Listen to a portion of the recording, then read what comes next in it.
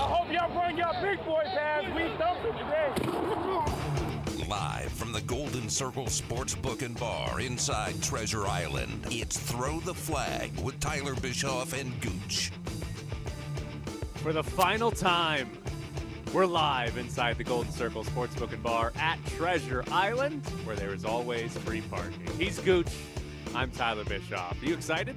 Yeah. I got to say that this was a very unlikely pairing. Did it work out? We had fun. We didn't get fired. We didn't get fired, and that's always fun. Yet. And that's pretty much all I have, really. I don't know if it worked or not. It feels good. I mean, I enjoyed myself.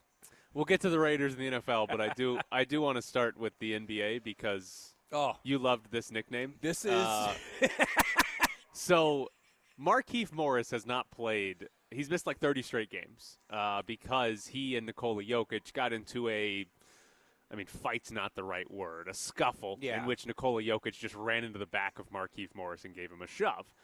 Morris hasn't played since then. It's been 30 games. On Twitter the other day, Markieff Morris called Nikola Jokic a 300-pound sloppy fat boy. Sloppy fat boy. It's so childish. And here's the thing. He wanted to call him something way worse. Like, he sat there in front of his phone, thumbs ready to go, like, I got it. And then all he could do without getting a fine was call him sloppy fat boy. So I love it. It's a great nickname. I mean, it's great because it's so bad. It's not creative whatsoever. You're just sloppy fat boy. So now, if the rest of the NBA fans don't take this and run with it, like, honestly. Well, the Nuggets tweeted it last night. They tweeted out a highlight of Nikola Jokic and said, like, nothing sloppy about this. Or that's something what I'm saying. Like every Denver Nuggets fan should be chanting sloppy fat boy, clap, clap, clap, clap, clap, like, just to get him going. Just like when the term Yankee came out, that was originally used as a slur, and then we turned it around to mean something patriotic. Same thing with sloppy fat boy in Denver. Look at you. What did you just go back to? A reference from like the 1600s? Hey, I'm putting macaroni in my hat, Jesus. Put a feather in my hat. I'm calling it macaroni. Come on, America. Chopped out a cherry tree. I'm telling the truth. All right. The biggest game in the NFL this weekend is here in Vegas. Chargers and Raiders. Winner goes to the playoffs. There's a chance they could tie and go to the playoffs. There's a chance the Raiders have already clinched by the time the game kicks off, pending Steelers and Colts results. But who's going to be the sloppy fat boy that decides this game? Oh, man. There's a lot of sloppy fat boys. And that would be a good nickname for the offensive line, right? Oh, yeah, sloppy fat boys. Yeah. Well, that's what John Madden used to do. Like, with John Madden, rest in peace, like, he would do something, hey, we got a big fat guy. The big fat guy does a big fat guy dance. And it's like, sloppy fat boys. It was right there on the tip of John Madden's tongue, and he never said it.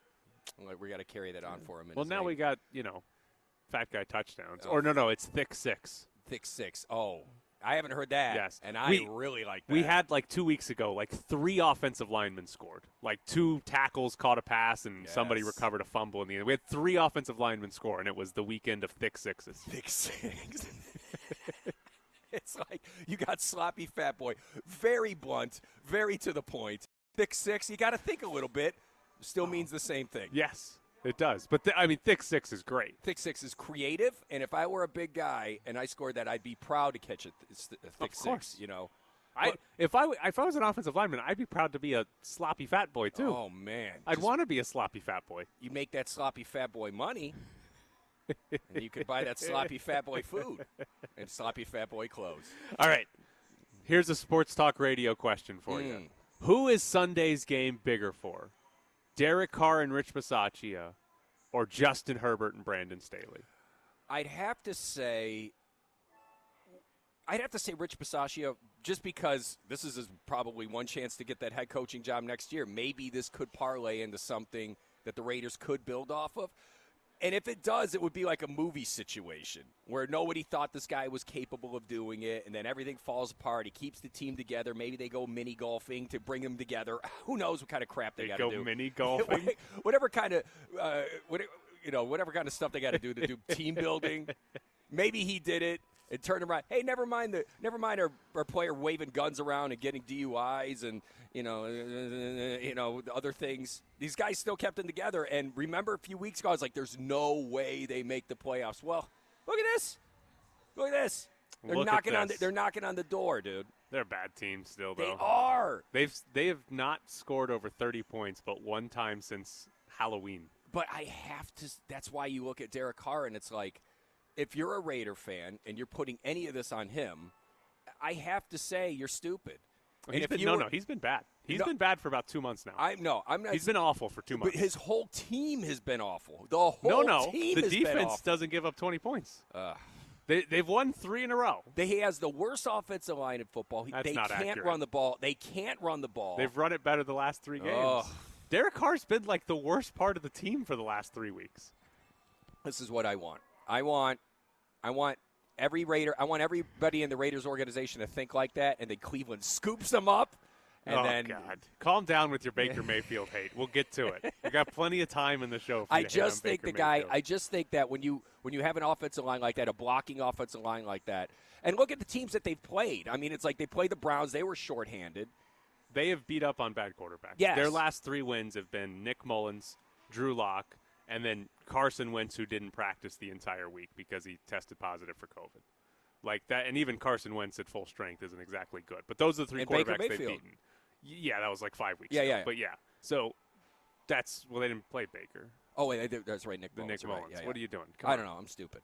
You're supposed to at least know about the Browns. Yes. Like, at least know about that team. Look, I had Christmas and New Year since we've talked. The brain's a little eroded. I use these shows to get sharpened up for next week. And I start with Sloppy Fat Boy Sloppy and just Fat ruin Boy, everything. And you just throw it all off. I'm like, I thought this was going to be a by-the-numbers kind of show. Nope, Sloppy Fat Boy, right in my wheelhouse. All right, let me tell you why this is a bigger game for Herbert and Staley. Because those two have actual expectations. The Raiders don't have any expectations. This is the biggest game in, like, the organization's history in, like, 18 years. Yeah, they played a playoff game, but Carr had a broken leg, and so is Connor Cook. It's like, whatever.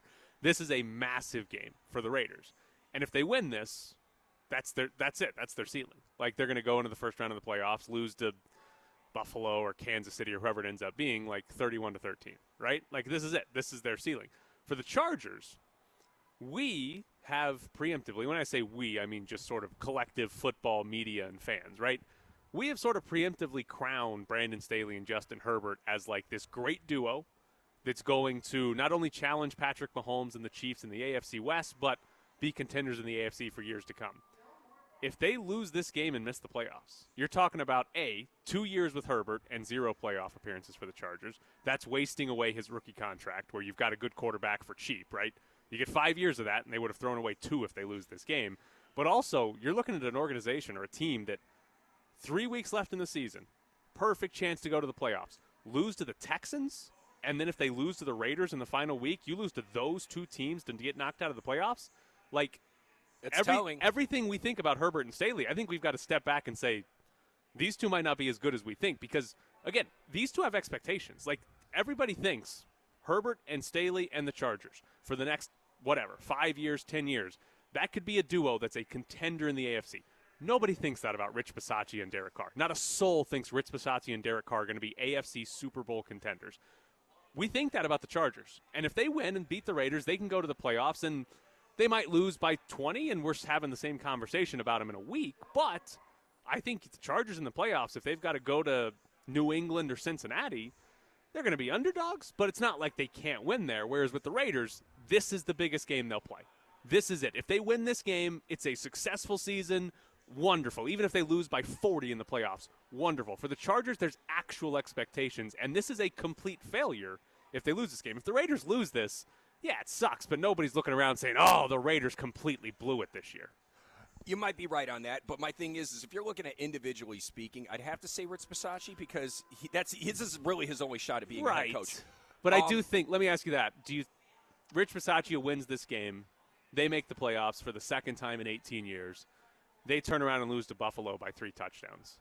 He's still not getting the job, or do you think he would get the job in that scenario? I think it would definitely be worth considering. I mean, he's going to get – I think he's getting interviewed no matter what at this point because he's done a good job of at least keeping this team competitive when the season probably should have fallen apart. And that's what I'm saying. We have heard highly touted names come into organizations and not do anywhere close to the job that Rich has done this year, especially after the collapse of the team. And here's the thing: would we call it a collapse? They're knocking on the door in the playoffs. I mean, it's like the fact that he has kept them together and focused on the strengths just goes to show you that he is at least capable of the job. So it's been an off-field collapse. Yes. On-field, they've had a couple of collapses during the season, but they've finished well. Right. And just considering all the drama that has surrounded this team all season long, can you think of a team that has gone through this much drama in recent memory? No. And then still be able to still get into the playoffs?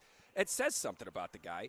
But I do agree with you when you're looking at Justin Herbert and Brandon Staley as a team, as the Chargers as a whole. Yes, this is a much more important game for the Chargers because if the Raiders win, I don't think it's going to help them next season. No. The Chargers, on the other hand, it can easily help them next season attract free agents, that type of stuff. Right, because the Chargers, again, they should be good. This should be we think they've got a really good quarterback and a really good coach and a chance to be a really good team in the AFC. And not that Staley's not going to get fired if they lose this game, right? Herbert's not getting traded if they lose this game. So this is his first season with the team, right? Yeah, they're going to have more opportunities, but if you lose this game and you finish 9-8 and you lost to you finish behind the Raiders in the AFC West, a team that's probably not bringing back their head coach next year, a team that might not bring back its quarterback depending on what they do, that's awful. That's awful, and you can't we can't have serious conversations about Herbert and Staley being Super Bowl contenders if they lose this type of game.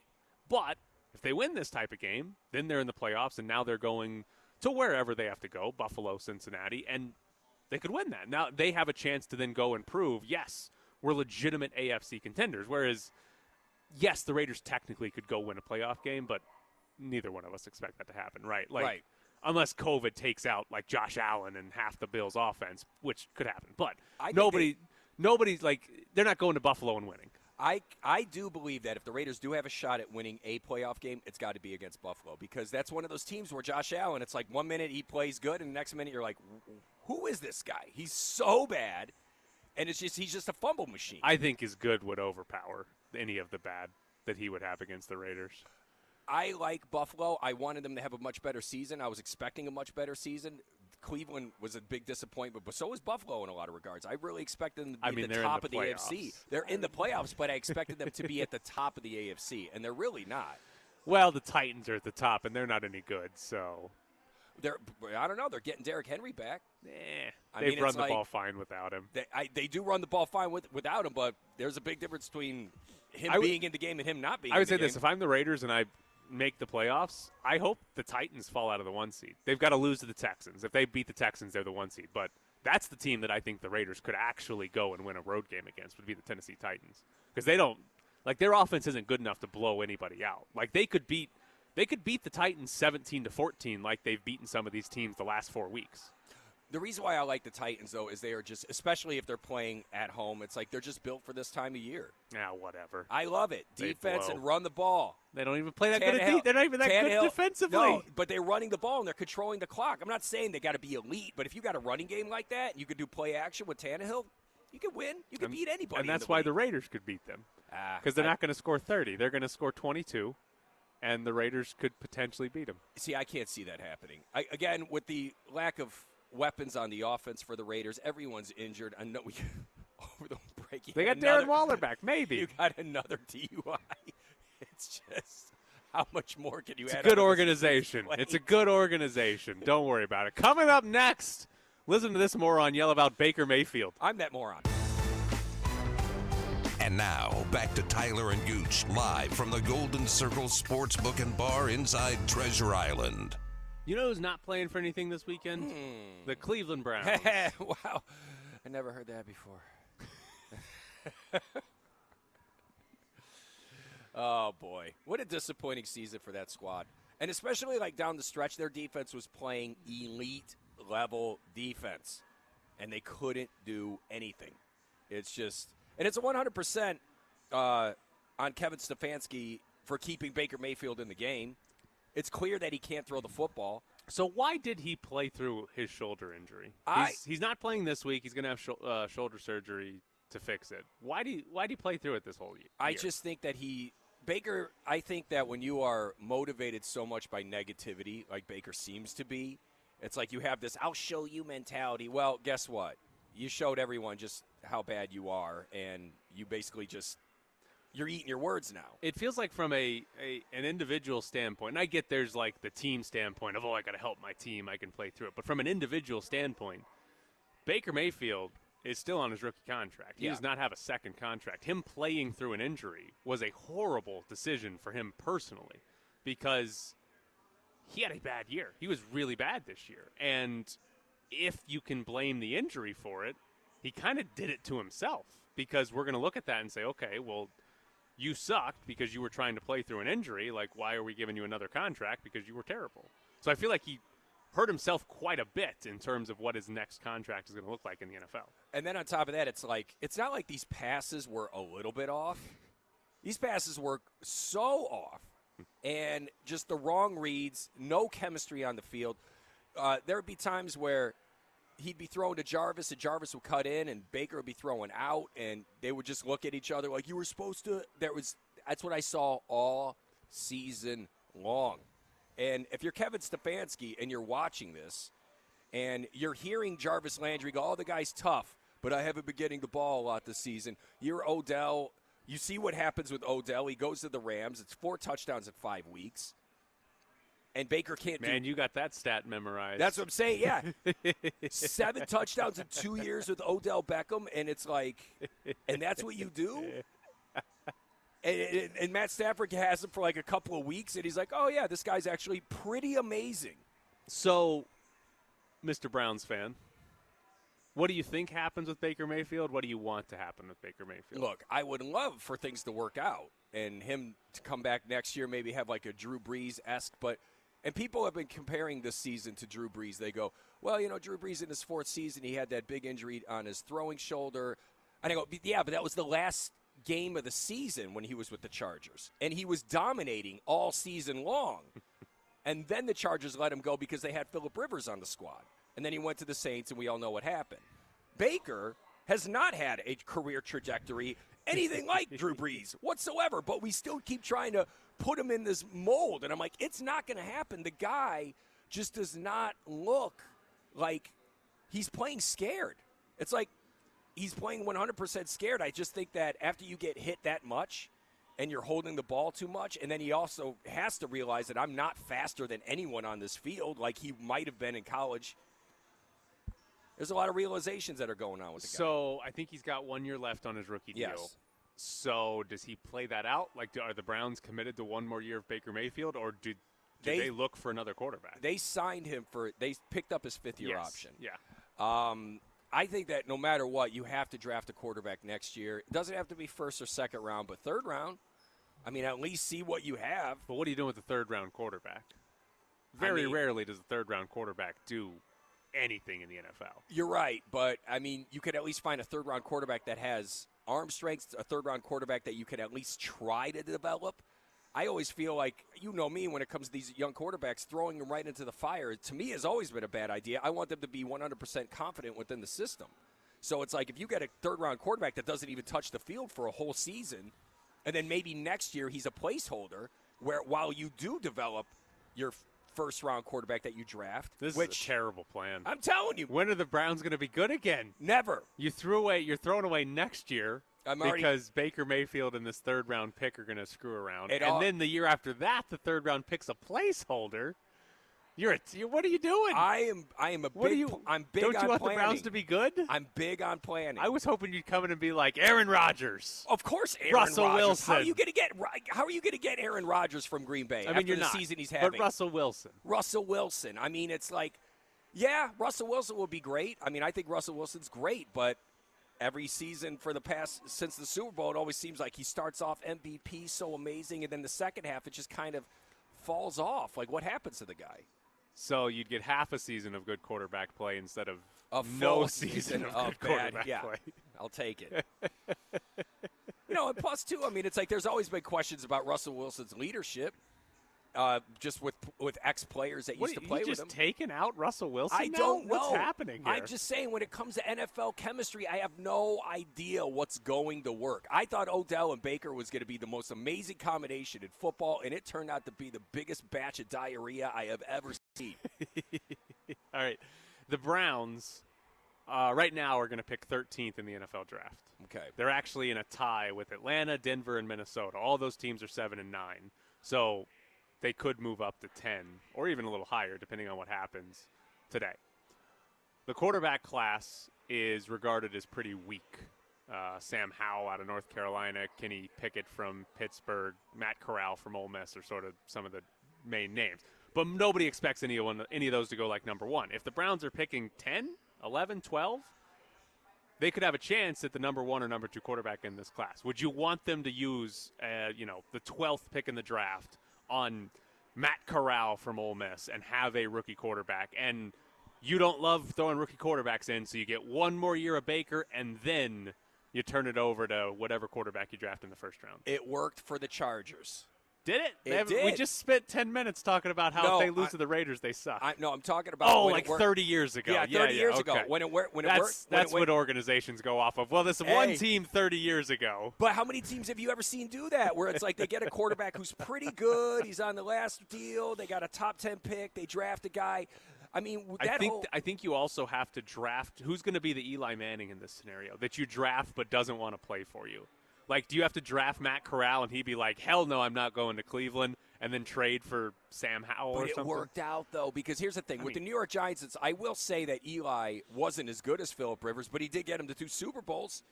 So it's like, where does it go? He was on the team when they went to 2 Super Bowls. He was on the team to the Super Bowls. But I'll tell you I would this. say he got them to 2 Super Bowls. I'm sure the Chargers wish they had those Super Bowl rings. So it's like, instead of the better quarterback. Oh, okay. They even got Sean Merriman in that draft. And granted, he was hot for a second. Here's a sports talk radio question for you. And it's 2022. This is like a 6-year-old sports talk radio question. Whose career would you have rather had? Eli Manning or Phillip Rivers? Oh, Eli's for sure. Really? I absolutely. Okay. I mean, you get 2 Super Bowl rings.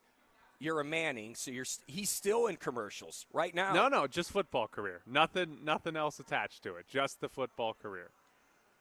I'd have to say the rings. I just think the rings just make it stand out so much more. And I do think Phillip Rivers was a better overall quarterback. It's not even close. Yeah, It's not even remotely close. Phillip Rivers was much better. His numbers are definitely Hall of Fame worthy, but when you look at his record in the playoffs as opposed to Eli's, you have to pay attention to that. Yeah, you do. I don't disagree with you. I'm just curious because one was better than the other. But Eli Manning just, got in the playoffs on accident twice and then was like, what if we just win 4 in a row, guys? But I also think that, again, when you're just talking about certain chemistry, I just think that it's like, oh, okay, guys, whatever. I just think that worked for that squad. Their defense was obviously the backbone of that entire squad. So that defense was always fired up. So you have this offensive guy going, all right, we just need this. All we got to do is just march down the field and score a touchdown. We're going to be cool. Whatever. Was that your Eli Manning That's impersonation? my Eli Manning thing. Hey, whatever. Could I have a milkshake? Thanks, guys. After I score a touchdown, I like cheese. That's Eli. It's just regular dude. Just likes to say hike it. Dudes. Just likes to say hike it. Throw it up for grabs. Regular dudes just say I like cheese. And here's the thing. In both those Super Bowl victories, 2 unbelievable catches happened. People forget about the Mario Manningham catch on the sideline, and then obviously the Tyreek Hill. Not Tyreek Hill. David Tyreek Hill. David Tyree catch off the helmet. It's those were 2 amazing plays, but Eli still was like, whatever, and just threw it up. If it were somebody else, maybe they were going to overthink it and not let it go. Oh, if Phillip Rivers had just thrown it up, it would have been picked off. It would have been picked off. But it's Eli. It's the luck of Eli. It made it work. Oh, man. All right. One more question for you about the Browns. Are they going to finish last in this division for the next 5 years? Yes. It's so sad. Well, here's the thing. I will tell you this, though. The Ravens are going to screw up and sign Lamar Jackson to a huge contract. Oh, they're going to screw up and sign Lamar Jackson. They're going to sign him to a huge contract because the Ravens have always been built upon a big offensive line, run game, and defense. Well, you're going to have to rob Peter to pay Paul in this situation. And Lamar Jackson has definitely been – I consider he started off hot in the beginning, but then the major decline as the season went on. And I just think that right now, Joe Burrow is playing like the future of the NFL. I think the last 2 seasons, his rookie season was insanely impressive. He would have shattered the rookie touchdown record if he didn't blow out his ACL last season. This year, he's playing lights out with a repaired knee. You know what's going to happen next year. He's going to continue on with this. The team is just, again, this guy's cool demeanor just keeps everybody together. I just think that he's going to be the king of the AFC along with Pat Mahomes for years. And I think that eventually he's going to be better than Pat Mahomes. He doesn't play as – God, you hate Pat Mahomes. No, I'm just saying with Pat Mahomes. Every week you hate him. He plays. Every play has to be a giant score for Pat Mahomes. And meanwhile, just Joe Burrow just looks like he's a little bit more patient and ready to just take what the defense gives him. But he also has the arm strength and the accuracy and the weapon in Jamar Chase to go down the field. I just think that this guy is his career trajectory is off the charts. I think he's amazing. All right, here's a question from a listener. Papa Lou on Twitter asks, Trent Dilfer or Dan Marino's career? Oh, boy. See, this is where it gets weird. Because you have Trent Dilfer's career where he was good for 1 season, and he was he even that good? He that was. Year? That's what I'm saying. I'll never understand why that Ravens defense wasn't mentioned in the same breath as the Bears' '85 defense. Like that Ravens defense was off the charts, insane. They were so good, and this is before they had Jamal Lewis too. So it's like I definitely would have to say Dan Marino for sure because Trent Dilfer was only relevant for 1 season. How did Trent Dilfer stick around so long? He wasn't even that good. Yeah, I think it was just a first-round pick, and everybody just still fell in love with those stats. Oh, the arm strength. All right. That'll carry you for your whole career.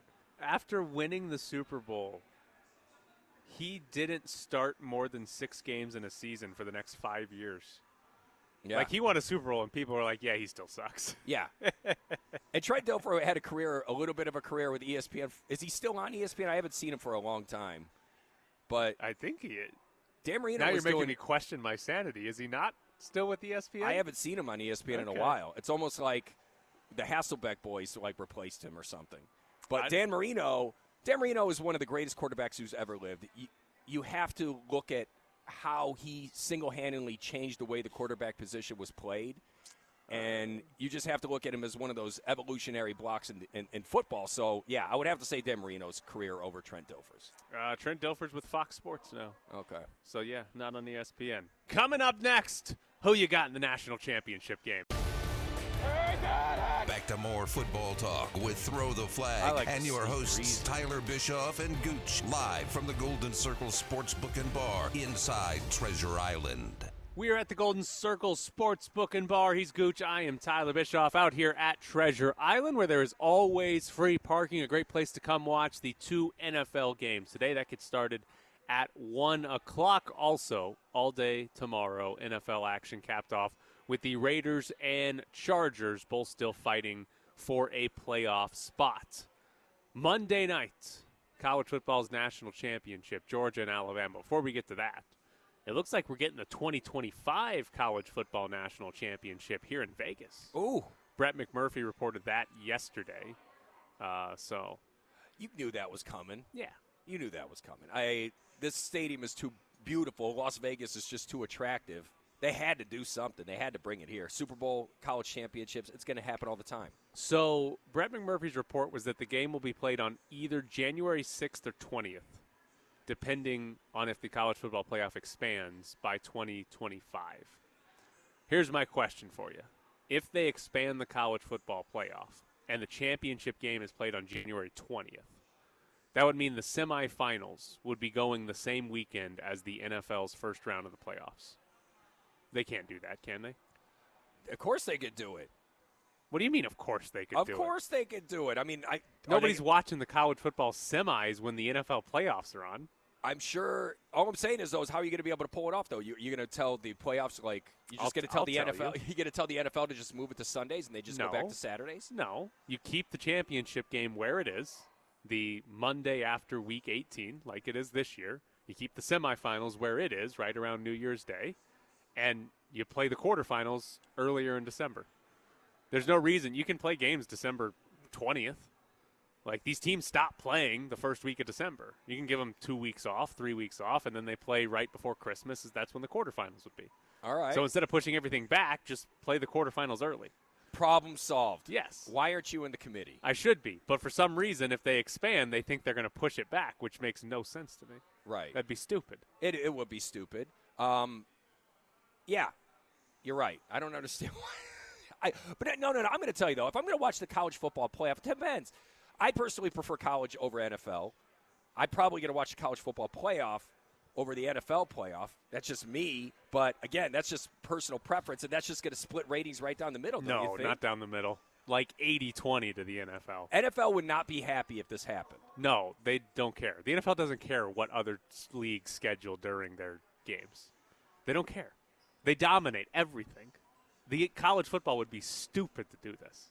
Absolutely stupid to do this. What's great about this week, we get the end of the NFL regular season. There's no Monday Night Football, but Monday Night Football is the national championship game because they're like, oh, we shouldn't play this on a Saturday because there's 2 NFL games on Saturday. See, I've always hated the fact that it was on Monday. It should be on Sunday night, and then just have the NFL day games end at 1:30 our time. Yeah, but the NFL has Sunday Night Football. They're not going to do that. You could just move it once. Move the Sunday Night Football to But why Monday. would the NFL do that? They've got a primetime game on NBC. Why would they? They don't care. They're not going to move it. I mean, you're talking about the 80-20. That way you don't got to worry about the 20% drop in ratings. Yeah, I don't even know if they lose 20. I'm pretty sure they wouldn't, but I mean, obviously this is worst case scenario. What would be watched more? Raiders, Chargers Sunday night, or Alabama, Georgia if they were head-to-head? Oh, Alabama, Georgia, for sure. I think so. For sure. But I'm not convinced. I mean, you're talking about 2 bubble teams.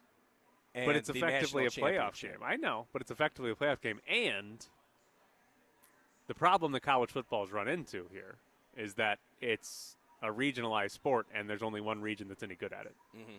Like, college football is a regional sport that it turns into a national sport when we have bowl games and the national championship, but ultimately it's a regional sport, but only one region's good at it. Mm-hmm. So are people in the Northeast or the West watching? Do they care about Georgia, Alabama that much? People in the Southeast, absolutely. The Southeast is good.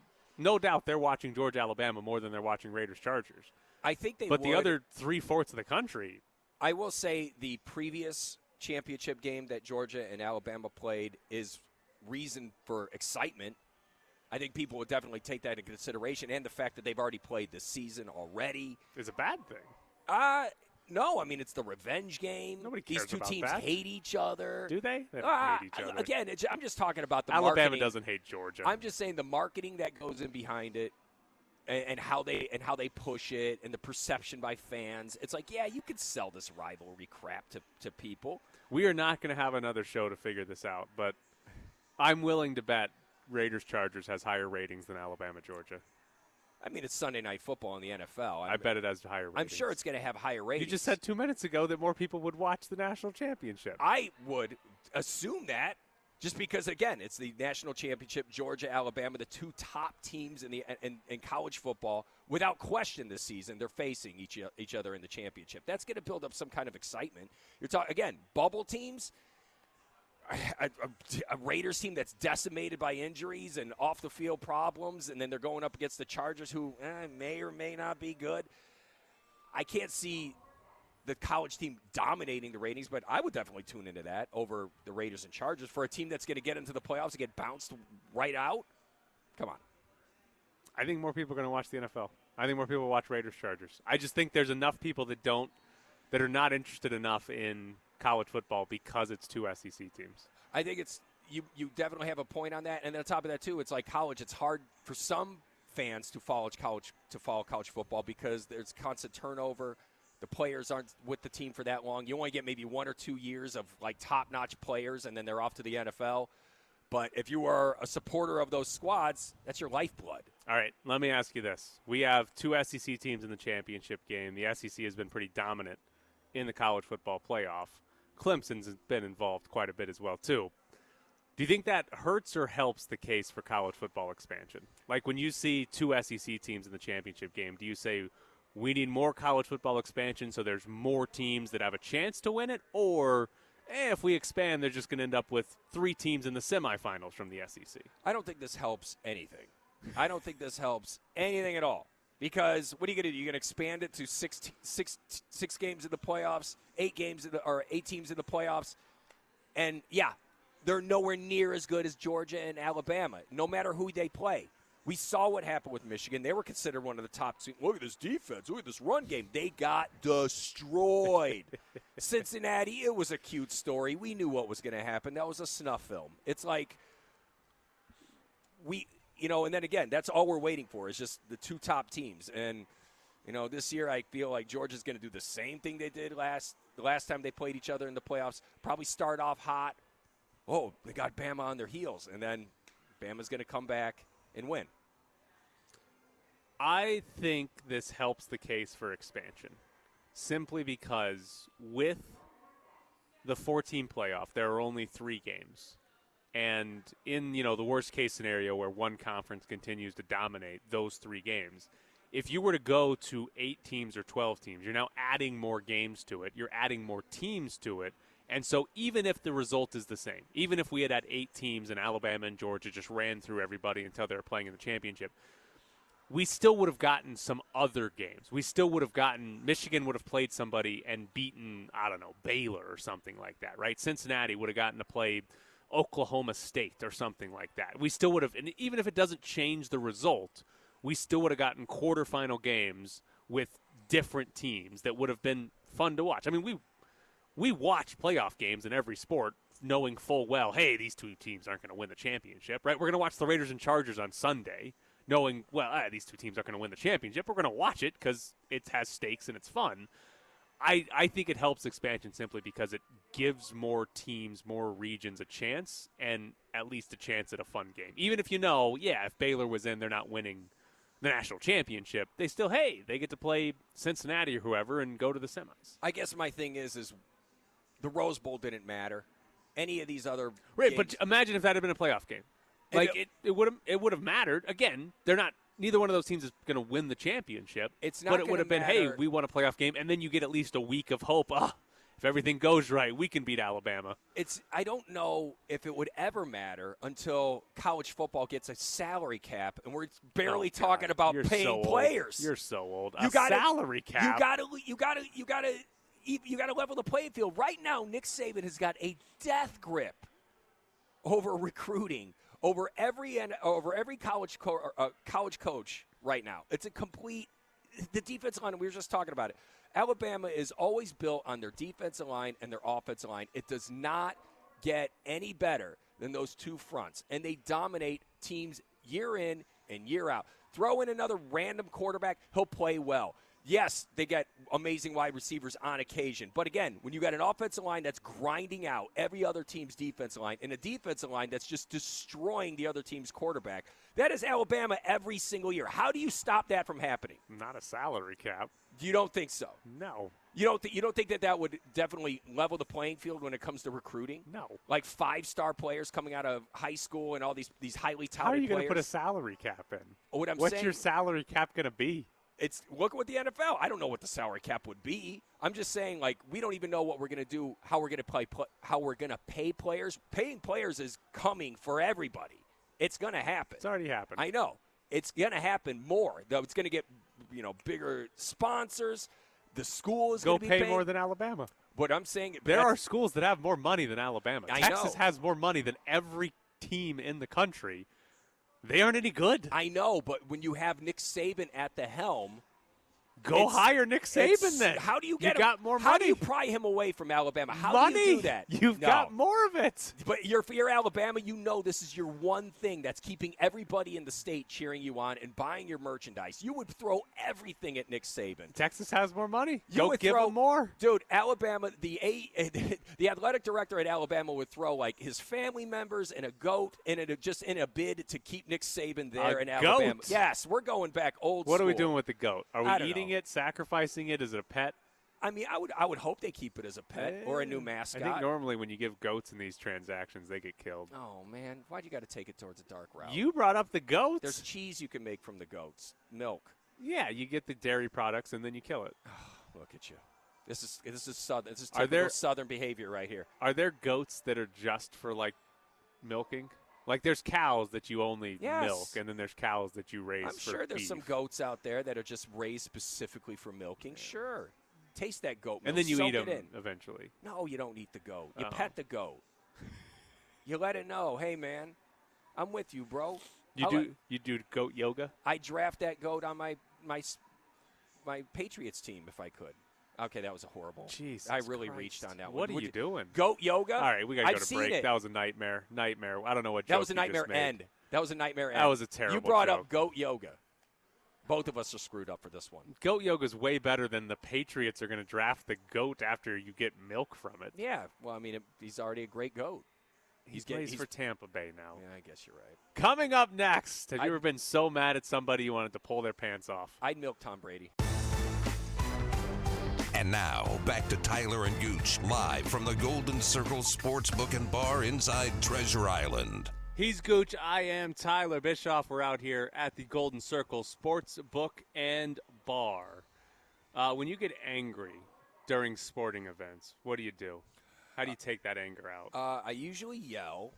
I usually question the athlete's manhood. That's good. Yeah. It's very – I really keep it classy when I do it. Have you ever felt the need to pull someone's pants off? Oh, that's never happened. Okay, because a Tennessee state representative, Jeremy Faison is the Republican caucus chair in the state of Tennessee, was at a high school basketball game and was apparently so mad at a call that a referee made that when the referee sort of walked over in his vicinity, he ran up and tried to pull the ref's pants off. Wow. That's a fan. That's a fan. So what do you think his plan was? Me looking at a 275-pound defensive lineman who just got flagged for roughing the passer and me calling him a B word, that's bad. That's not something a grown man should do, you know. Pulling somebody's pants off is pretty illegal, wouldn't you say? What do you think his plan was? Like if he had gotten because the ref's pants didn't budge. He got a good belt. What a good belt going on there. Ref's pants didn't budge. If he, though, had pulled his pants off, what do you think his next step was? Like, what was the plan here once he got the pants down? Maybe to point at his underwear and get the crowd to boo with him? I don't know. Like, it reminds me of Jerry Maguire, who was like, who's coming with me? And like, no one's coming with you, bro. Who's Jerry Maguire? Jerry Maguire. Oh, my God. He's never seen Jerry Maguire. Movie? Yes, Tom Cruise. Jesus Christ. Show me the money. Show me the money. God. Okay. Anyway, I wish you would have got the reference because the people that Does did Jerry get Maguire pull somebody's pants So, down? no, Jerry Maguire basically gets fired, but he's trying to make it out like he's quitting, and he's trying to get some of his coworkers to come with him. And he's like, who's coming with me? These guys are holding us back and trying to talk bad about the employer, and he's trying to get his coworkers to come with him and start another business with him, and nobody comes with him except for one person. And that's where the movie builds. There's a romance, something that you don't believe in, you black-hearted son of a bee. Romance or movies? Whatever. Both. Apparently. Apparently, both. Jerry Maguire. How do you be a sports fan and you don't watch Jerry Maguire? It kills me. What does that have to do with sports? It has Nothing everything to do with sports. The drama of sports. Is Do there you know even... bees and dogs smell fear? What? Damn it. It's off the movie. How old is this movie? That's maybe 20 years, maybe.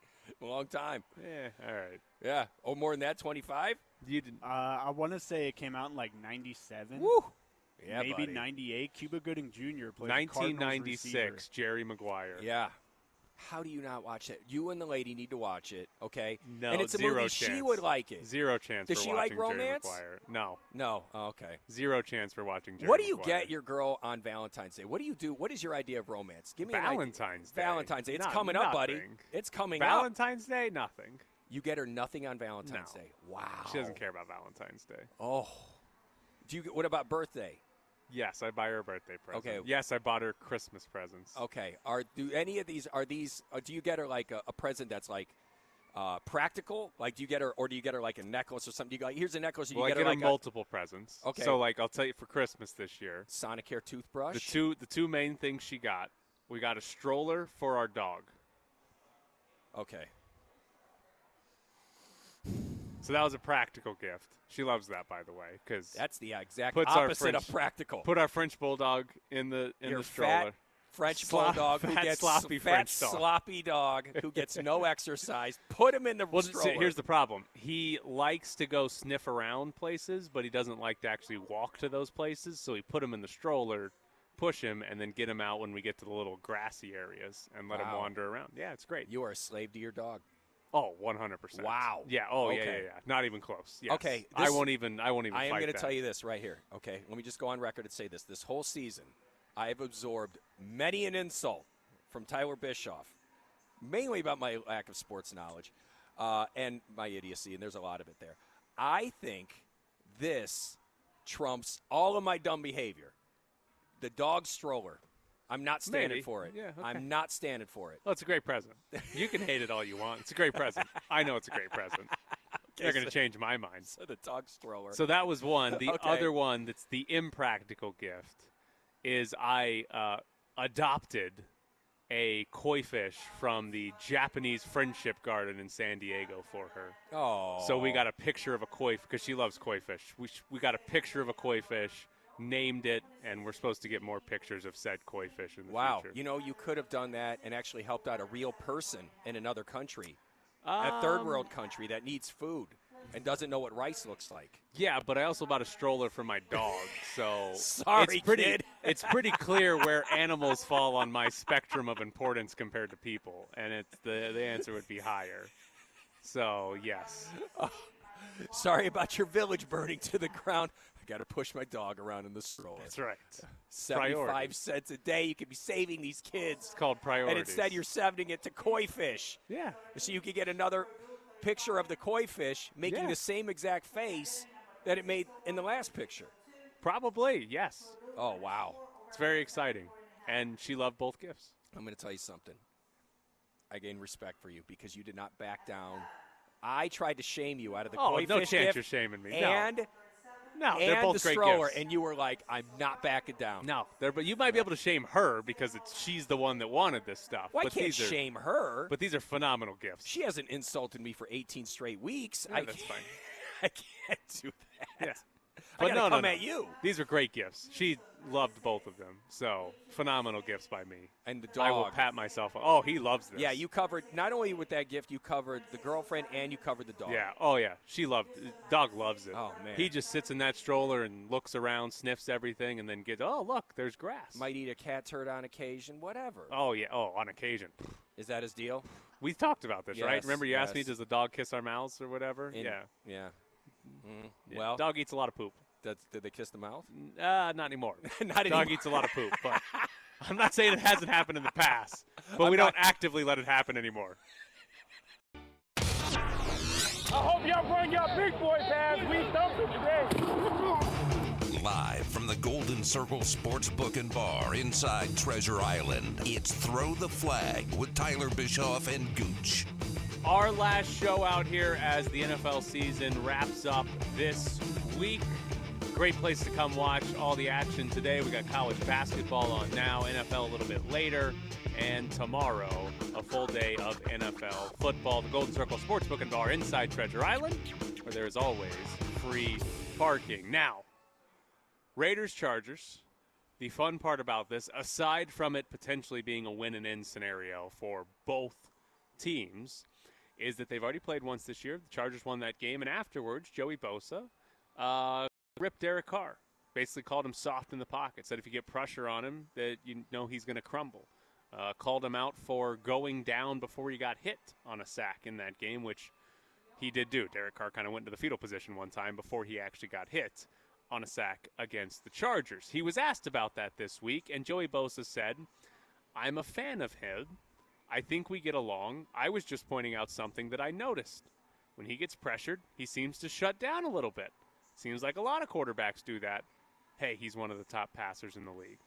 You think he's walking back that comment? Yeah. Oh. When you say, I think a lot of the top quarterbacks in the league do that, and then you go, he's one of the top passers in the league. Yeah, and on top of that, too, that comment was tailor-made for guys like you. Oh, it's great. It's so great. The second Joey Bosa said that about Derek Carr, I could just see Tyler's like you were just your mouth was watering. You're like, oh, to the keyboard. Like you just couldn't wait to start taking some notes. It's so great. The only bad part about it is that Joey Bosa, he walked it back a little bit, and also Derek Carr got asked about it this week, and he was like, I love Joey. I think we're friends. Like, they're all like, oh, no, we love each other. It's wonderful. No, I want them to hate each other. Which is so weird. I want them to call each other sloppy fat boys. Please. Take a page from the NBA, you guys. Who wasn't open, threw Hunter Renfrow open on what's probably one of Derek Carr's top 5 plays in his entire career. Like, it was an unbelievable play where he was under pressure and made a great play because of it. Derek Carr's infuriating. Because if he could do that just like 75% of the time, dude's a top 5 quarterback in the league, but we only get that like 25% of the time. And almost all the other times, he crumples into a ball when Joey Bosa's within 5 feet of him. Well, early in the season, the Raiders, their passing game anyway, was clicking on all cylinders. Very good. I thought Derek Carr was playing outstanding, and I think for the first quarter of the season, he was definitely the MVP of if there were a quarter season award. I would probably say Derek Carr might have been the recipient of. Again, offensive line injuries, I'm not exactly sure how you rank an offensive line. I don't know the metrics that go into it, but the Raiders have been mentioned by Pro Football Focus for having the worst offensive line in football. And I think that once that's in your head, you're going to play a little scared. And we've never seen Derek Carr with a brick wall offensive line. And, again, losing his receivers like he did this season, I definitely see the drop-off in play in that. But every quarterback does this. We've seen Tom Brady go down before he gets touched. We've seen this happen many times. Once you realize that the worst possible thing that could happen is me letting the ball go down. So sure. Derek Carr just getting destroyed for something like this, I don't think it's fair. But Brady will do it, 8 times a season. Carr will do it 8 times in a game.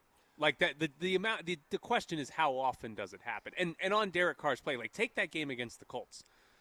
Great opening drive. Raiders offense was phenomenal on the first drive. They go straight down the field, they score. They didn't do anything for 3 full quarters after that. Their offense was horrific until final drive of the game. And Derek Carr makes that terrific play. He made another good pass to Foster Moreau before that. Like, all of a sudden, there's 2 drives from Derek Carr in a game where he's awesome. But the other 7-8 drives they have, the guy looks terrible. The guy looks like he shouldn't be the quarterback of an NFL team. And to me, that's what's like infuriating. Like Tom Brady or Aaron Rodgers, they're kind of the opposite, where they're going to have 6 or 7 drives where they look really good. Yes, they're going to have 2 or 3 where they look bad. Nobody's going to be a great quarterback every time they step on the field, but you get more good from Rodgers and Brady, where with Carr, we've seen there's a couple of good drives in him every single game, but we get too many in the middle that are just dreadful. And if the defense holds the other team to 13 points like they have been a lot the last few weeks, the Raiders might win the game. But if the defense gives up 20, if the defense, how many points do you think the Raiders are going to score against the Chargers? Because I think if they give up 28, game's over. I don't think there's any way the Raiders are scoring 28 points. No, they can't score 28 points. I think the Raiders can keep the Chargers down to about, I want to say 17, maybe 20 points. I'd be really impressed if they did. Yeah. I'd be genuinely impressed if they did. They can, but oh my God, it's a tough call. And again, after the last game they played, Herbert did light them up. He looked really good against the Raiders early in the season. And this is when the Raiders, we were like, oh wow, they were on the win streak, and this might be a totally different team than what we were expecting. Now we have the Raiders now, far cry from what they were in the beginning of the season. And the Chargers are also a far cry from what they were in the beginning of the season. I bought into them 100%. I really thought that team was going to be the cream of the crop of the AFC. And then again, the true team is definitely at the top of the AFC West in the Chiefs. But Chargers can be right there next to them. Yeah, the Chargers are pretty infuriating too. Like, this is a team that they've beaten the Bengals, they've beaten the Chiefs. They lost to the Texans. Yeah. How does that happen? They lost to the Broncos by 15. They lost to the Vikings. They have had some really good results. Like, again, they beat the Chiefs and the Bengals. Like, who else have they played that's even the top of the AFC this year? Like, those are the 2 best teams they've played in the AFC this season, and they've beaten them. They've obviously lost to the Chiefs once as well. But, like, how the hell do you lose to the Texans? They gave up 41 points. Rex Burkhead ran for, like, 130 yards in that game. But I think that's why the NFL and college there's such a huge That's why they need a salary cap in college. They need a college salary. No, they need to make it more competitive. You can't just have Alabama going in there beating teams by 38 points. How often does that happen in the NFL where a team gets destroyed 42-3? Like, how often What do you mean? does that It's probably going to happen in the first round of the playoffs. Not 7. Dude, that's going to happen like 6 times during the regular season during college football. You'll see like 72 points. Yeah, well, to 3. Because there's 32 NFL teams. There's 120-something college football teams, 30-something. But that's what I'm saying. So that's, like, I mean, but you're always going to have league those is too big. You're just going to have those trap games with the Texans and the Chargers. The trap game. You're going to have the trap games. The Rex, I undersold him. Rex Burkhead, 149 yards. What Rex? They gave up 149 yards to Rex Burkhead. Rex Burkhead, is he ever going to die? Has he been playing since Bart Starr? I can't remember a time when Rex Burkhead was not playing in the NFL. Can you tell me? And then Rex Burkhead, and the reason why he is one of the most infuriating players is how many times has every fantasy football player looked at Rex Burkhead and go, oh, wow, he got off. Let me pick him up. And then, of course, you get him, and he just does. He Burkheads it up and does nothing. You sound like you picked up Rex Burkhead I have after done his it 149-yard game. Times. It has hurt my feelings every time. Let's see. Rex Burkhead has only had 2 career 100-yard rushing games. But there's been times where he's had several touchdowns, and he makes key plays. It's like with the Patriots. I mean, dude, Belichick would use him all over the place. All over the place. All over the place. He was utility. He has had 20 career games with a touchdown. That's pretty good. It's more than I would have thought for Rex That's Burkhead. what I'm saying. Yeah, It's not bad. all right. Rex Burkhead. Raiders should sign him. Maybe he could run for 149 yards and win him a game. You know what? They need that Rex Burkhead attitude. Whatever you need, team, I'm there for you. By the way, do you believe Darren Waller's playing?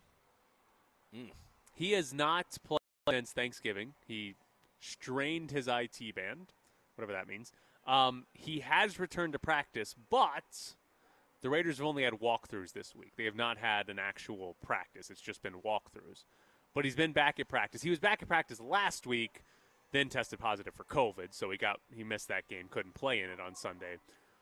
You think he's playing? Like, again, hasn't played since Thanksgiving, hasn't actually participated in full in a real practice since Thanksgiving. Do you see all that and say, yeah, he's coming back for this game? Or is that like, yeah, probably not. That's just sort of a decoy. They're saying, hey, he might play, but he's not going to be there. I think he's going to play just because, he tested positive last week. That was the reason why he couldn't come in. And I'm sure he probably wouldn't have played last week, but that at least lets you know that he's practicing, he's at least getting involved in the game plan. And I also think this is one of those moments where he could come in, and if he dominates, it's going to be one of those things where he'll get his reward a little bit later on as far as contracts, as far as the way you could sell him to the Raiders or another team that's going to be looking to pay him. I mean, it's like when you tough it out in the NFL, Didn't that goes we just a long talk way. about Baker Mayfield toughing it out and being a mistake? Where were you an hour ago? Baker Mayfield, as a quarterback, should not be toughing it out when he can't throw the ball accurately. Darren Waller having something wrong and then can't cut as fast as he could, is it going to destroy him on the field? He could still be usable. So what I'm curious with Darren Waller is if he's not 100%, which he's probably not going to be, but like how much attention, how much respect do the Chargers give him if he's out there? See, that's the thing where that's where you can use him on the field. Because so he is a physical freak. Obviously before his injury, but Pro Football Focus charts like how often guys get bracketed in coverage, and he was among the top 5 players in the league that were getting bracket coverage. So like he obviously commands a lot of attention when he's out there. And I'm curious if you're the Chargers and Darren Waller is playing. You see Darren Waller out on the field for the first snap of the game.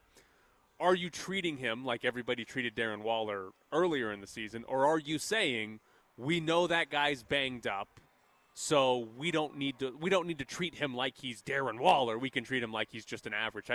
I'm fascinated to see how the defense responds to that, because I think if I'm the Chargers, like, yes, it's Darren Waller, But if he's out there, I know he's not 100%. So I'm probably not giving him that full respect that he would get if, you knew he was 100%. Yeah, I wouldn't give him the full respect, but I would still give him the 85% respect because who else is a weapon on that offense? It's Hunter Renfrow right now. Right. I think if I'm the Chargers, if I'm the Chargers, I think I'm making Darren Waller sort of prove it to me early. Like, I'm going to say, okay, we're going to treat you like a normal tight end. We're not going to bracket you. You're going to get single coverage or just normal zone coverage, whatever. And if on the first drive Darren Waller's got 4 catches for 64 yards, then I'm like, oh, bleep, all right, we better start bracketing this guy. But if I, just leave him alone normally or whatever, and he has a catch here or there, and we get to the fourth quarter, he's got 3 for 32, I'm like, all right, that guy's not 100%. We don't need to worry about Darren Waller like we normally would. We can focus most of our attention on Hunter Renfrow. Because that's the other thing. Derek Carr doesn't really throw to anybody not named Hunter Renfrow. Like, Zay Jones had a 100-yard game last week, his first career 100-yard game. But there's not really a second option. And so if you're the Raiders, like, you need Darren Waller back, and you need Darren Waller to at least be 75, 80% productive because you don't have that. That's a big reason why they haven't scored over 20 points the last 4 weeks, or once they've done it with 23 last week. Like, there's nobody but Hunter Renfrow to throw the ball to, or that Derek Carr wants to throw the ball to. And here's the thing. Hunter Renfrow is a great slot receiver, but he's not one of these game-breaking guys that you have to focus your entire defense on. Derek Waller, on the other hand, though, when he's 100%, just like you said, it's like he's going to get that kind of special coverage. But if I were the Chargers, I would still definitely keep an eye on Waller, have a plan devised to, especially like after that first step, he's looking pretty explosive. We're going to have to do something about that. But I don't know if you have like a plan A or a plan B when you're a defensive coordinator. Don't you just go into every game with this one plan and just kind of stick to it? I hope you have a plan A and a plan B. You got a whole week to prepare. What? I'm talking about mid-game. There's mid-game adjustments after the second half. But I'm saying, like, there is something to be said to where it's like, we got a game plan, we're going to stick with it. But at what point do you deviate away from that game plan?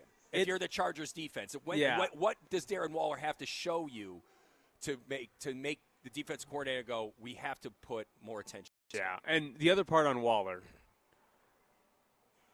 if I had my guess, I'd bet that he plays this. He's active this week, but they use him primarily on passing downs. He might not be out there on 1st and 10. He might not be out there on 2nd and 2. But 3rd and 8 or Raiders are in a 2-minute drill or whatever. I'd be willing to bet they use him more like hey, we're obviously passing here, get in there. Hey, we might be running, we're going to let Foster Moreau handle it. Because Darren Waller's not the greatest blocker in the world. You're not losing much on the sideline when you're handing it off to Jacobs, right? And so there's not a massive point in putting him out there. So that would be my guess as to what they do with Waller. And if you're the Chargers, that makes it a little bit harder to gauge because, he's only out here for 40% of the snaps instead of 90% of the snaps, so it's a little bit harder to gauge how good he is. Well, even though with Waller, it's like you could go ahead and do a play action. Yeah. Just the idea of him being out there is going to make sure the safety's eyes are going to be right there on Darren Waller. So even that is going to benefit the run game. Yeah. If he is 85%, he'll play the whole game. He'll play the whole game, and I still think he could be effective. He is Carr's top target, in my opinion. I mean, he's definitely the biggest mismatch that the Raiders have on offense before all the injuries and the drama took place. The drama. That's how I like to call it, the drama. It's Throw the Flag. He's Gooch. I'm Tyler Bischoff out here at Treasure Island. And now, back to Tyler and Gooch, live from the Golden Circle Sportsbook and Bar inside Treasure Island. All right. Last week into the NFL season, which means we get to look ahead to next season already. Raiders can still make the playoffs, but who cares about that? Jim Harbaugh could be coming. What do you think about Jim Harbaugh? I think Jim Harbaugh's sideline outbursts are amazing for sports. He makes every psychotic fan look like it's totally okay to punch a stranger. Like, he looks like a lunatic, and I love it. I love the idea of him coming to the pros and yelling at grown men the way he does at 19-year-old kids. I just love it. Has he ever pulled down a ref's pants? No, I don't think so. It'd be a good tactic. I don't know what it'd accomplish, but... Yeah, and not in the NFL. I don't think anything like that's going to help in the NFL. Now, if you pull down a ref's pants in college, it could help recruiting, I'm imagining. Could it? I mean, look at Coach. This guy really doesn't care about anything. I want to play for that guy. Look at him thumbing his nose at the establishment, pulling down the ref's thumbing pants. His nose at the establishment. So, Jim Harbaugh, according to The Athletic, there are rumblings from both the NFL side and at Michigan that Harbaugh might be tempted to leave the Wolverines to return to the NFL. Also, Jim Harbaugh is reportedly telling recruits, I would go to the NFL if offered. Harbaugh, coaching at Michigan, lost in the college football playoff this year. But there's one other detail in the Athletic story. The Raiders' head coaching job might be tough for him to say no to, given his ties to the organization. He started coaching in 2003 with the Raiders. He's also friends with Raiders owner Mark Davis. So, if you're Mark Davis, and let's say the season ends on Sunday, you lose the Chargers, you're not going to the playoffs. Are you introducing Jim Harbaugh as your head coach on Monday? I would applaud that decision. I would like to see Jim Harbaugh because everywhere he's gone, he has won. Now, granted, it didn't work out for him like we were hoping at Michigan, but he did get Michigan to the playoff. That is a huge deal. Only beat Ohio State one time. That's a big knock on his record. But look what he did at Stanford. Ohio State's not in the AFC West. Yeah, I know.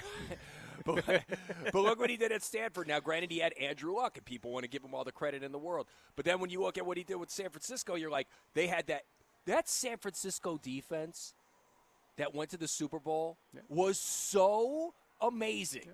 People forget just how loaded that defense was, and the run game, and when they had Alex Smith, he was the highest rated passer in the NFL. Then he got hurt, and then they went with Kaepernick. He took him on that run, and it was like this guy. Somebody turned the power out the Super Bowl, and it was all downhill from there. But again, you have to look at the job he did with that squad. They were 44-19-1. The 49ers were in 4 years with Jim Harbaugh as their head coach. Lost the one Super Bowl appearance, but made the playoffs 3 times in 4 years. He could have went to the Super Bowl twice. Right.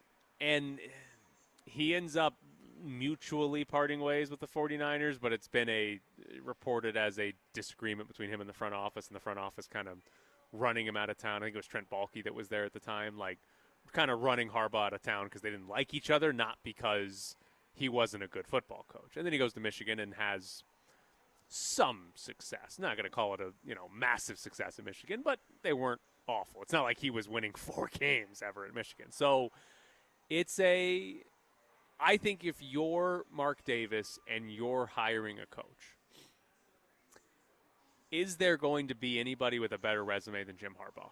I can't think of one right now. And that's the thing. And not that best resume equals best hire, because take Byron Leftwich, the Tampa Bay Bucs offensive coordinator. He's been interviewed by the Jags. So is Eric Bieniemy's probably going to get some interviews again too. Those are guys that they've never been a head coach before, so they haven't had an opportunity to build a resume and prove that like Harbaugh has. So it doesn't necessarily mean just because you have the best resume you're going to be a better coach. But if you're Mark Davis and you're going for the surest thing, Jim Harbaugh's probably going to be that among candidates for this job. I definitely agree with you on that, because when you look at Bieniemy and you look at Byron Leftwich, okay, it's very good. It's very easy for you to look amazing when you're Bieniemy. When, number one, you're not even calling plays and you got Pat Mahomes as your quarterback. Yep. Same thing with Byron Leftwich. Wow. Oh, you mean to tell me that things didn't work out with Jameis Winston, but all of a sudden you get Tom Brady in your lap and you win a Super Bowl? Now all of a sudden you're an offensive genius? They scored a lot of points with Jameis Winston. And a lot of interceptions. Is that the offensive coordinator's fault? You're Jameis right. couldn't see. He was blind. You're right. He was blind. Look at what he did. That's actually, listen, look at what they did with a blind quarterback. And look, Derek Carr can see. Hey, dude, and remember when we bought into Jameis at the beginning of the season because he had one game where he looked lights out? Because he got LASIK surgery. He would have been an MVP candidate. He would have been an MVP candidate if he didn't get hurt. But when you look at what Jim Harbaugh has done with the players that he had at Michigan, nobody's really blowing you away with any of the offensive players that he coached at Michigan. When he had Andrew Luck in college, yeah, he looked great at Stanford. But when he went to the 49ers, dude, Alex Smith was not good before he got there. And that was the organization's fault, personally. He was not good, but then all of a sudden they set up this thing. All of a sudden he's the highest-rated passer in the league. The run game's taking off. The defense is lights out. I mean, you want to talk about a complete 180 from what the Niners did when they hired Harbaugh as their head coach. I mean, he completely turned that franchise around. They were bad for like 2 decades. And now they could come back and save a little bit of face. Now, it just depends. Can Mayock actually do his job? Will Harbaugh let him do his job? So that's getting ahead of we're already getting ahead of ourselves, but to get even farther ahead of ourselves, if you hire Jim Harbaugh, is he the GM too? Like, is it a John Gruden situation where, hey, if you're hiring Jim Harbaugh, aren't you giving that guy control of personnel decisions just like you did John Gruden? I think that would be a mistake on the Raiders' part. I don't think this isn't Bill Belichick. You have to be Andy Reid or Bill Belichick to have that kind of control given to you right when you sign your very first contract with that team. But if you're luring him from Michigan, you might have to give him that power, right? I think that Harbaugh is looking at his options at Michigan, and he's like, I think I've taken the squad as far as they can go. As long as Nick Saban and Alabama and the SEC dominates the way they do, I just can't see Michigan ever getting to that promised land with Harbaugh as their head coach. So Harbaugh's looking at it like, I've had amazing success at the NFL level, and I don't have to recruit all off-season long like some of these college head coaches have to do. I think it's a good move, and if he's already telling his players that he would listen to offers, I don't think he's going to take that hard stance where he's like, I just want this much control. And plus, I don't think it will be a smart move on his part. Yeah. And it's like he's already proven that it's probably not a good idea to give somebody with that kind of temper, that type of personality, that much control. Just check his emails before you hire him. I know, please, God. Is that a new question for the Mark Davis interview process? You sent any questionable emails? Yeah, any questionable emails? Well, only from Yahoo. Okay, we can allow that. As long as it's not like as long as it's not Wolverines.com, you know what I mean? We're okay. At umichigan.com. Yeah, exactly, yeah. Harbaugh at Michigan.com. So I'm fascinated to see what the Raiders do in their coaching search. Obviously, like we talked about earlier in the show, the Raiders are still alive. They can make the playoffs. They could go on a run. I doubt it, but they could go on a run in the playoffs. Like, Rich Bisaccia can still basically win his way into the job. I think there is a point, if the Raiders miraculously are, like, in the AFC Championship game, you almost have to bring Rich Bisaccia back at that point. You have to. You almost have to bring him back. If they win a playoff game, you have to bring him back. I really do. If you win one playoff game, you have to bring him back. Again, you can't discourage, you can't discount what he has done with that team considering what has landed in his lap, dude. Yeah. And players still keep screwing up. I know. But I think my one playoff game, yeah, maybe. I'm not completely, like, against it. I don't think this Raiders team has been good since Bisaccia took over. I think they've been very fortunate, won a lot of close games against bad quarterbacks. And if you're trying to find, okay, who's going to be a good coach in the future, I don't think you can go off of, hey, this guy got in the playoffs because he got to play Nick Mullins and Drew Lock. Now, if they were to go to Buffalo and beat the Bills and Josh Allen, then maybe that starts to change the conversation a little bit. But I don't think Rich Bisaccia is going to be a good NFL head coach, so I think you need to find somebody else. But wouldn't you want him still with the squad? Like, again, hey, look, Greg Roman's with his brother. Yeah. Is with Harbaugh's brother in Baltimore. He's been a career special teams coordinator, career assistant. So, yeah, I've got no problem. Like, Rich Bisaccia is no problem about it. The players, they loved him when the guy got hired. They still seem to love him. Like, no problem whatsoever with Rich Bisaccia on their staff. He appears in over his head as a head coach. Like, that, he appears in over his head. And I think with Harbaugh, if you can lure Harbaugh, just don't give him as much organizational control, because I've just seen this happen too many times. And, yes, he is a volatile guy. He is a very volatile guy. They're going to give it to him. They're going to hire him. It's going to be 10 years, $100 million. You make all the decisions. It's typical Raiders. It's all about the name, and that's why I do think they're going to hire him. I do think they're going to give him control, and I think they're going to make a massive mistake just by giving him the control. If they don't give him the control, amazing hire. But if you give him too much control, bad hire. Coming up next, should the Raiders sign Antonio Brown again? Back to more football talk with Throw the Flag and your hosts Tyler Bischoff and Gooch, live from the Golden Circle Sportsbook and Bar inside Treasure Island. Do you remember 2 weeks ago when Antonio Brown said the media caused all the drama around him? Oh, I can't forget anything that he's done. So Antonio Brown has had quite the week. Where should we start with Antonio Brown? Oh, do we want to boy. start with the girl that says he snuck her in? I think we should start with Montez Perfect. Montez Perfect. Is Montez? Montez, yes. You're Montez just making Perfect. people up I today. like him. Tyreek Hill was playing for the Giants when they won the Super Bowl. Montez Perfect. Montez Perfect. I think that's where it all starts with Antonio Brown. When Perfect destroyed him with that hit, that vicious over the middle hit that he gave Antonio Brown's helmet, that's when you started noticing that this guy just started acting weird. And what's really crazy is how people will take Antonio Brown's side when somebody mentions anything about mental health or possible CTE. That ain't what it is. It's the media. The media? No. It's you. You did it. The guy has completely lost his mind, and it's been amazing entertainment. So it's a pretty stark way to look at it. Yeah. He's got a brain injury, and I've enjoyed watching it. Hey, look, I think I speak for America when I say that. I'm not saying we enjoy watching him get the brain injury, but the fallout has been noteworthy. We're talking about it.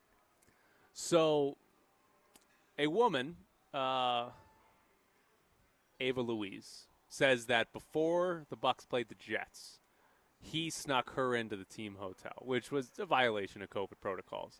But she says that he snuck her in so that they could have sex. She posted a picture of her having a positive COVID test, saying the Buccaneers better test their team. Basically saying, yep, I'm positive, and I got it from the Buccaneers. This woman, Ava Louise, in 2020, licked an airplane toilet seat to start the coronavirus challenge, hoping that would go viral on the internet. Yeah. Yeah. Is she your French bulldog? I mean, it's like what is she putting in her mouth? Like, why are you doing that? And that's another thing. It's like you've never been on a plane and been like, how could I go viral? How could I go viral? Lick a toilet seat. Lick a toilet seat. Hi, Dad. Like, I don't. In this generation, like, you got Antonio Brown, where it's like, I don't know if he's got CTE or if he's just trying to become an internet celebrity. And that's what this chick was trying to do when she was licking toilet seats doing the COVID challenge. And she actually thought other Americans were going to go, yeah, great idea. Have you seen America? I don't think she's that far off base thinking other people would do this. You're probably right. I mean, let's be real here. Even if it's like 2%, I'm sure somebody did try it out. It's a lot of people. There's a lot of people in America. So, the Antonio Brown situation, though, that on the NFL side that's interesting, is basically we have he said, she said about what happened against the Jets. He took off his jersey, shoulder pads, undershirt, walked off, left the team right then. We have had one thing that both the Tampa Bay Bucs and Antonio Brown have agreed upon is that Bruce Arians told him to get the F out, right? That has happened. Now, the reason Arians told him to get the F out is what's sort of in dispute here. Antonio Brown has come out and said, I have an ankle injury. I couldn't go back in the game because of that. And when I told them that, Bruce Arians told me to get the F out, right? Antonio Brown says that he has broken bone fragment in his ankle and that the ligament is torn off the bone, right? They're saying we've got an MRI that says this, and he's having surgery apparently on his ankle to fix this. But the Buccaneers, Bruce Arians, has said Antonio Brown, we knew he had an ankle injury. He was on the injury report, but he never said I can't go back in the game because my ankle hurts, right? He never said that to Bruce Arians. He never said that to the doctors, right? That's what the Buccaneers are saying, and the Buccaneers are saying that the reason Antonio Brown blew up in that game is because he was complaining he wasn't getting thrown the ball enough. and that he was pissed because he's got incentives in his contract that if he gets to a certain level, he had like $2 million he could earn over the last 3 weeks of the season. He was pissed about not getting thrown the ball enough and didn't want to go back in the game, so Bruce Arians said, get the hell out of here. Who do you believe? I'd have to go with the Bucs. You would? I would go with the Bucs only because obviously there must have been other players that were hearing him complain about not getting the ball and all this other stuff. I mean, it's like you're talking about an organization, a bunch of people, and Antonio Brown, who do you look at him and say, hey, that's the beacon of truth? I don't.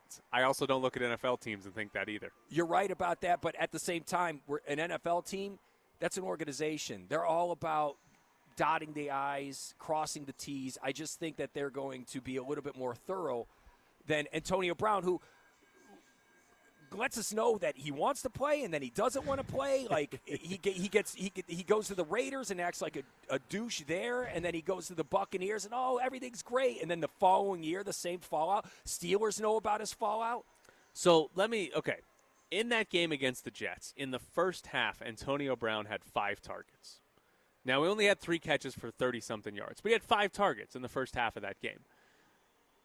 Is that really such a low number of targets that he would have blown? That's the first half. That could have been a 10-target game. That's great. That's why again, not that I think not that I believe Antonio Brown, but I just have a hard time believing he would have blown up after getting 5 targets in the first half. Like, I could understand being like, hey, guys, what are we doing here? Like, why don't we throw him the ball more? But it's not like he had 0. Like, if he had 0, I'd see, Antonio Brown was furious because they were throwing to Scotty Miller, whoever the hell else was on that team that week. Like, I can understand that, but he had 5 targets. It's not like he had 0. So I have a hard time believing Antonio Brown lost his mind and quit because he had 5 targets in the first half when he thought he should have had 10. I have a hard time believing Antonio Brown could count to 5.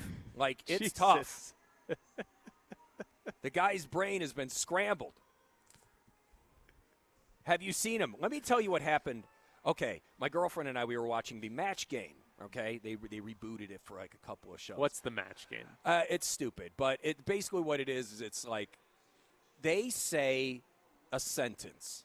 Like, for example, I'll go, I went to the grocery store and I really like grains. So I bought a bunch of blank. And then one person says a word, and then it's up to the panel to see if they can also, if they can match it. Match game. Okay, got the premise. I swear to God, this really happened. Antonio Brown was on the Match Game. They had like Mario Cantone and the chick from Independence Day. I can't remember her name, but anyway. Oh, of course. Yeah, but I've seen Independence Day. Yes, it was Will Smith's girlfriend in Independence Day. I can't remember her name, but anyway. And then it went to Antonio Brown. So I don't want him out of the NFL because I need more of that. It makes me feel good. Well, the Raiders can sign him. Yeah. They need a wide receiver next year. God, I was so disappointed when that happened. And here's the thing. Look at Derek Carr. I mean, he shows up to Derek Carr's house, like, unannounced. As you do. Yeah, I know. You and me, wide receiver, quarterback, let's wreck this league. And then Derek Carr talked about how great of a guy he was. And then to have that kind of 180 that he did, come on, there's way more going on here. Did you see, it was during the Broncos game, the CBS broadcasters, they interviewed Derek Carr before the game or whatever. They said that Derek Carr said he talks to John Gruden every day. They live in the same neighborhood. They're like, I think there's one house in between them, so they're not direct neighbors. But like, do you believe he talks to John Gruden every single day? If they live in the same neighborhood.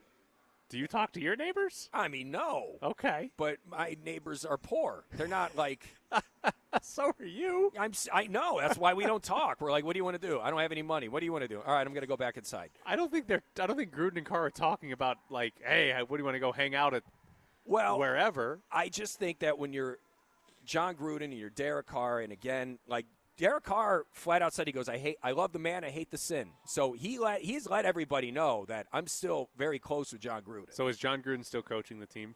No. Are you sure? How confident are you in that? I mean, I'm sure maybe he's talking to the quarter. Is he zooming in? He can zoom. They can project a big zoom on the side of the wall.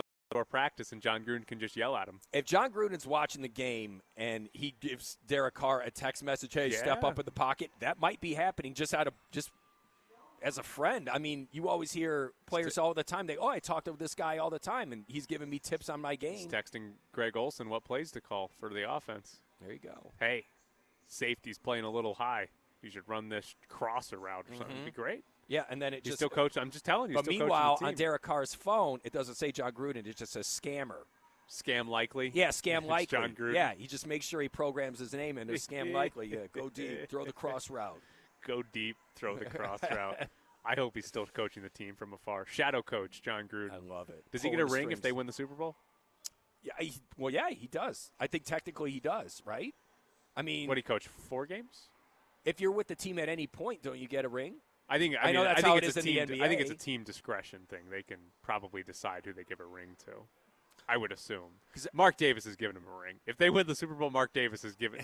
If they win the Super Bowl, John Gruden's somehow there to accept the Lombardi Trophy on stage. Except it's not going to say John Gruden. It's not going to say Gruden on the side of the ring. It's going to say scam likely. Scam likely. John Gruden. John Gruden. Have it. All right, it's Throw the Flag. He's Gooch. I am Tyler Bischoff out here at Treasure Island. And now, back to Tyler and Gooch, live from the Golden Circle Sportsbook and Bar inside Treasure Island. You ready to watch how a professional does this? Please, show me. Let's plan on the air. What do you want to talk about right here? I want to talk about, right now, Hub Arkush, who's not voting for Aaron Rodgers for the MVP. All right, fun week for MVP voting talk because Hub Arkush, who works in Chicago, was on the radio in Chicago and said that he's not voting for Aaron Rodgers for MVP. He said, I don't think you can be the biggest jerk in the league and punish your team and your organization and your fan base the way he did and be the most valuable player. Has he been the most valuable on the field? Yeah, you could make that argument. Aaron Rodgers called him an absolute bum. After that, Hub Arkush kind of tried to apologize, but just still said, no, I'm not voting for him because I don't like him. Is he an absolute bum? Or do you think he's right? I think he's Hub, shut up. You have no point. Like, your whole frame of reference is dumb. First off, let me tell you this. I am a fan of the Cleveland Browns. If Baker Mayfield was as big of a douche as Aaron Rodgers was, yet they still won as much and got to the playoffs as often as Aaron Rodgers, he's done enough for the fans. He's done enough for the team. Then you're talking about, his play on the field? Yes. He's obviously been the best player in the NFL for the last 2 seasons, guaranteed. So, Hub Arkush's argument almost makes sense. Like Aaron Rodgers, if you remember, the Packers lost to the Saints by like 30 in the first week of the season. Offense was horrific in that game. And I could understand if you wanted to make the argument, hey, Aaron Rodgers was gone the entire offseason, caused a bunch of distractions. The team wasn't ready for week 1 because of Aaron Rodgers. I could buy that. The Packers also lost to the Chiefs once this season because Aaron Rodgers tested positive for COVID and was unvaccinated and couldn't come back in time, so they had to play Jordan Love. Rodgers wasn't there, and they lost the game. You could sell me on the idea that the Packers lost to the Saints and the Chiefs because Aaron Rodgers is a moron. I could buy that. But the Packers are 13-3, and despite those 2 losses, they're still the 1 seed in the NFC and don't even have to play the final week of the regular season. And despite that, Aaron Rodgers, counting stats, Brady's got him on most of them, but like per play stats, Aaron Rodgers is far and away the best quarterback in the league this year. You can't argue that he punished his team and his organization, his fan base, when they're the 1 seed. You can't do it. You can't. Because that argument implies that you expect the Packers to be 15-1, 16-0 right now. Like, if you're saying he punished them, that means you think they should have been 16-0 because the only punishment they've had is those 2 losses, and despite those 2 losses, they're still 13-3 in the 1 seed. Like, if they were 9-8 and playing for their playoff lives today, then sure, yeah, Aaron Rodgers might have sabotaged their season. But the Packers, nobody in the NFL would want to be in their spot, right, other than the Pack. Like, everybody would trade with the Packers right now is what I'm trying to say. Everyone. Because they're the 1 seed. They don't have to play for this week. The Titans are probably going to be the 1 seed, but they still have to win this week. They still got to beat the Texans to get there. The Packers don't have to. The Packers could. No. not show because up. of Aaron Rodgers Right. playing otherworldly. So I could understand his argument if the Packers had sucked this year, right? Or if the Packers were still fighting for a playoff spot this year. But because they're 13-3 and they're already the 1 seed, he didn't punish them at all. There's zero punishment the Packers have faced this year because of it. He has played lights out this season, and you can't expect an NFL quarterback to be perfect all season long, and you can't expect him to not have a couple of bad games. Brady Again, got shut out by the Saints. Yes, and they won the Super Bowl the year before. So it's like, again, look at what we're trying to lament this guy for. And then when it comes to him not getting vaccinated, again, I would like to see, the players be vaccinated or whatever. But again, I'm not going to sit there and demonize someone for not going to do it because half the country I'm not going to sit there and say half the country is evil for not going out there and doing this when all the facts and they're not quite adding up to what the facts were originally. There's still so many things these people don't want to know about the vaccination and stuff. So again, that presents a whole ton of questions as well too. So again, what has he done other than contract disputes? Other than letting guys know, look, I'm obviously the most important player that you have on your team. Last year you drafted a quarterback in the first round. It would have been nice to get an offensive lineman or another wide receiver for my offense, but instead you get another young quarterback. They don't need that. What are you doing? No, they're good. They don't need any help. Jordan Love's going to be great. Yeah, I'm He's sure. a great backup. I'm sure. Yeah. It's great. No problem. Yeah, you do great that in the draft first pick. round. Great draft pick. But that's what I'm saying. It's like if I'm Aaron Rodgers and I'm looking at how this team is built the team around him, yeah, I would be a little upset. Guys, I am clearly the best quarterback in the NFL, and look at what you're doing. So it's like, for this guy to not even take that into consideration, for Hub to not even take that into consideration, it's like, no, dude. Man, I somehow defended Aaron Rodgers and Antonio Brown on the show today. Mm-hmm. Not a There's good day a for me. special spot in hell Not for a you. good day for me. Right there. Not great. And Aaron Rodgers is nowhere close to Antonio No, Brown. not at all. To even insinuate that they're the same guy. Aaron Rodgers, he hooked up with Olivia Munn, or was it Olivia Wilde or something like that? You think I know who either of those people are?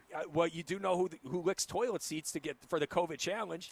You said her name Ava earlier. Louise. There you go. Yeah. So Olivia Munn, Ava Louise, same index. Same person to me, yeah. Did Olivia Munn or what was the other one? Olivia Wilde. Did one of them lick a toilet seat? No, but they're just hot actresses, and Aaron Rodgers got with one of them. You don't know which one? I can't. Okay, they're both Olivia. I'll give you a break Yeah. on that. All right. You have fun doing this show? I did. What'd you learn about yourself? I learned that I should probably read a little bit more. Yeah, pretty much it. Maybe get a subscription to The Athletic. Nah, I'll tell you what you need to know. My man. Yeah. They got bought by the New York Times.